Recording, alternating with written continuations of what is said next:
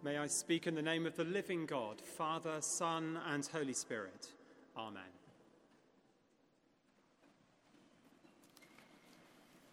What an extraordinary week it's been for journalists.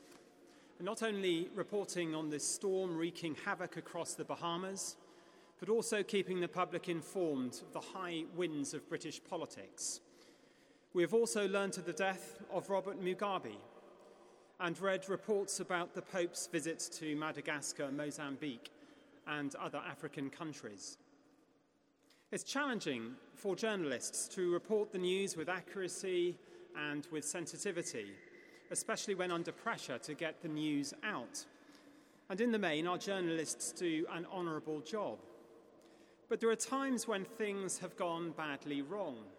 Phone hacking scandals leading to the much-heralded Leveson inquiry report, causing justified suspicion and cynicism towards the media.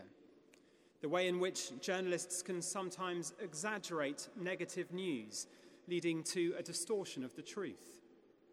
Yet despite all its failings, the press have an important role to play in keeping the public informed and bringing to light the things that they see as important. And there are lessons to be learnt here when it comes to sharing our faith. We don't want flashy TV evangelists who are more interested in fattening their bank accounts or attaining celebrity status than communicating Christ. We don't want people knocking on street doors aggressively, foisting their views on those who unsuspectingly answer. We don't want churches launching great mission campaigns if their only objective is to boast of success in filling up the seats in their church. What we are in need of are people who are ready to speak simply and honestly of what they've experienced, to live and breathe their faith in such a way that it's not forced on others, still less rammed down their throats, but sensitively communicated through word and deed. Today, the Church celebrates the life and witness of the Blessed Virgin Mary. Imagine yourself for a moment in the situation of Mary 2,000 years ago. You're engaged to be married and looking forward to your future, when suddenly you're told that you're going to bear a child, not of your fiancé Joseph, but of God, a child who will change not just your own life, but that of the world. How would you have felt? And more importantly, how would you have responded? Understandably, Mary was utterly bewildered. But in that moment, she responded by accepting the call. "I am the Lord's servant," she said. "Let it be to me just as you say." Had she answered differently, what would God have done? Would he have refused to take no for an answer, continued with his plans regardless, forcing his will upon her? I don't think so, for that's not the God that I know. That's not how he works. God invites a response rather than demands obedience. He works through cooperation, not coercion. Mary could have said no, and God would have had to rethink his plans, turn to someone else. But she didn't. What God asked of her in that moment of courage, she was willing to do. Less will be asked of us than of Mary, but God nonetheless needs our service, our witness, to help build his kingdom. He needs our faith, our love, our caring to make him known. And each of us has a unique story to tell. Some people are able to do this with great naturalness and sensitivity. The church often recognises them as evangelists. But I suspect most people here don't think of themselves in that way and may even feel a bit shy or embarrassed to think of yourself like that. In my own ministry, I've spent a fair amount of time with people of other faiths. And whilst those faiths also may have their evangelists, I'm often struck by how much they act as witnesses simply by being themselves in a way which is truthful, revealing that faith is in their DNA as much as family or culture or their profession.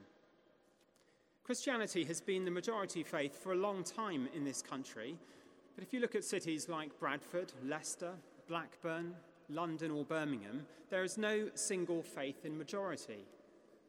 Yes, of course, the history and traditions of this country is shaped by its Christian heritage, but both in a multi-faith context and in an increasingly secular context, Jesus' promise of help to be his witnesses seems ever more needful.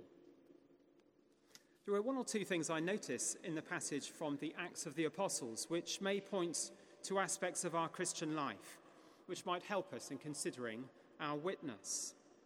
The first and really obvious thing to say is that this is about people. Our scriptures and worship bear witness to a story about people and their experience of God.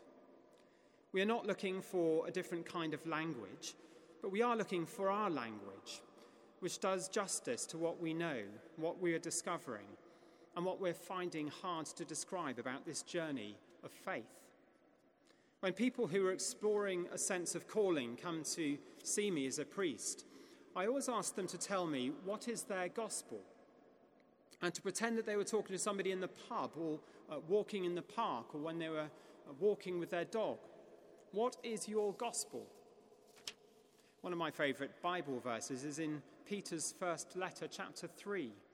Always be ready to make your defence to anyone who demands from you an account of the hope that is in you, yet do it with gentleness and with reverence. What words could you use to describe your faith with respect to the stability and direction of your life? And related to that is an understanding of the word witness itself. It appears 34 times in the New Testament. The Greek word martyreo is the origin of our word martyr.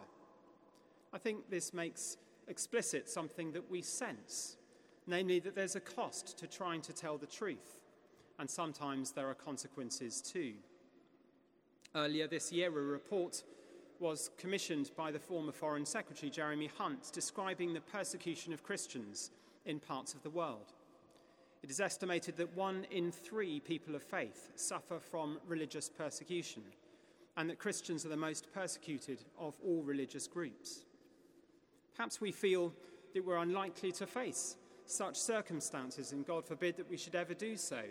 But the cost of being truthful is real for every Christian in a whole host of ways. Some of you will know that we are sadly saying farewell to our cathedral chaplain, Helen O'Sullivan, who's moving jobs to take up parish ministry in the northeast of England. There are a whole host of ways in which Helen has shown kindness and hospitality to visitors and staff, to volunteers, to the choir, to the school community alike. Her motivation hasn't been because she's paid to do it. She has followed God's call.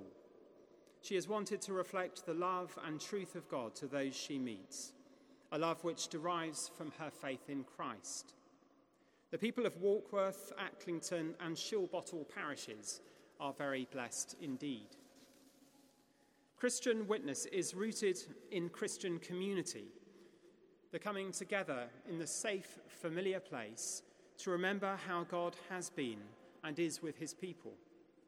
This is both the place to find strength and companionship in one another, and the place to make the journey of the heart. Just as Mary and the other disciples in the upper room were tasked to witness to the love of God, were empowered by the Holy Spirit, so we meet in this cathedral space, this upper room, if you like, devoting ourselves to prayer, receiving all that we need, whoever we are, that we too may find the courage to commit ourselves to making Christ known. You will be my witnesses in Jerusalem, in all Judea and Samaria, in Warkworth, Acklington and Shilbottle, and to the ends of the earth. Amen.